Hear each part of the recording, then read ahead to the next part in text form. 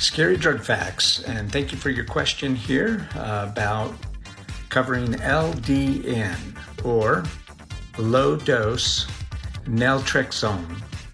This can be used as an anti-inflammatory for some chronic pain like fibromyalgia or even Crohn's disease.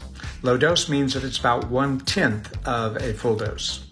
There are quite a few side effects. I'll cover the top 7. Pay attention to number 7.